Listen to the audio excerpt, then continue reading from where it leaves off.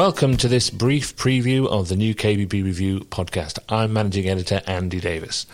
We've decided to launch this new podcast to specifically look at how retailers and suppliers in the kitchen and bathroom industry are coping with the current situation caused by the coronavirus.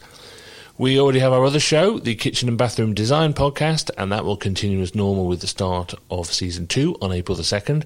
Luckily, I already have quite a few episodes already recorded. But this is different, and it will look specifically at the issues that are currently facing retailers in this very difficult time. It's actually incredibly important in times like this, I think, that we share best practice, we share new ideas, and we share ways to keep business coming through those doors, whether that's literally or virtually. But we also need, I think, to help and reassure each other that we aren't doing this alone. There are thousands of people out there trying to find solutions to the same problems you are facing. And maybe, just maybe, between us, we can move forward a little bit. So, positive and practical is the theme of the show.